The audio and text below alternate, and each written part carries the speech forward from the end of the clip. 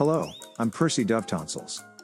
On this date, in 1798, the U.S. Marine Corps was created by Congress. Can you believe that? Congress did something. In 1804, Vice President Aaron Burr mortally wounded former Treasury Secretary Alexander Hamilton in a pistol duel near Weehawken, New Jersey.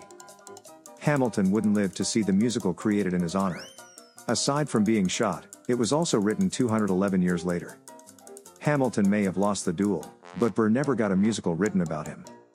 Burr apologized and vowed that he'd get Hamilton's picture on the $10 bill and that someday, there'd be a hit musical about him. The loser died and had to appear on the $10 bill. Can you imagine that? Is a vice president doing something?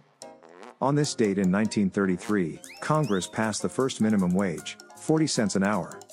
40 cents? Hey, who's going to tell the boss it's gone up to 40 cents? On this date in 1952, the Republican National Convention, meeting in Chicago, nominated Dwight D. Eisenhower for president and Richard M. Nixon for vice president. That was back when the Republicans waited until their convention to announce the vice presidential running mate. And when Republicans were still Republicans. In 1962, a Russian cosmonaut set the new record for spending 4 entire days in space. These days, that's just a long weekend at the International Space Station. On this date in 1974, the World Football League played its first game. Of course, it went on to not exist.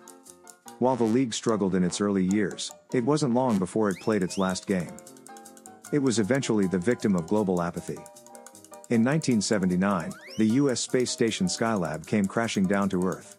However, even to this day, it's still higher than the president's approval ratings.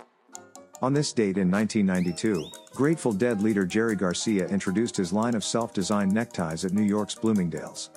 I've got at least a dozen. It's 7-Eleven days. Get that free Slurpee. Kimberly Denise Jones is 47 today. You know her better than Lil Kim. No, that's not the leader of North Korea's nickname. She was known for her feud with Foxy Brown. Kind of the Hatfields and McCoys, if they rapped. Secondly, she's not as Lil as she once was. At least she didn't go by the name of Young Kim, so she didn't have to change her name. Rapper Lil Zane turns 40. Rapper Lil Kim hits 47.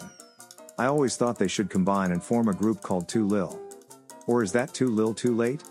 By the way, Lil Kim and Lil Zane are not related, even though they have the same first name. Debbie Dunning, who was Heidi on Tool Time, the show depicted on Home Improvement, turns 56 today.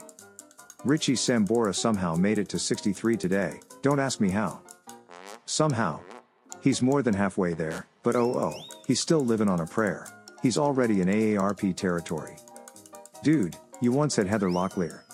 What were you thinking? The better question nowadays is, what's she thinking? Mindy Sterling turned 69 today, forever to be remembered as Frau Farbissina in the Austin Powers movies.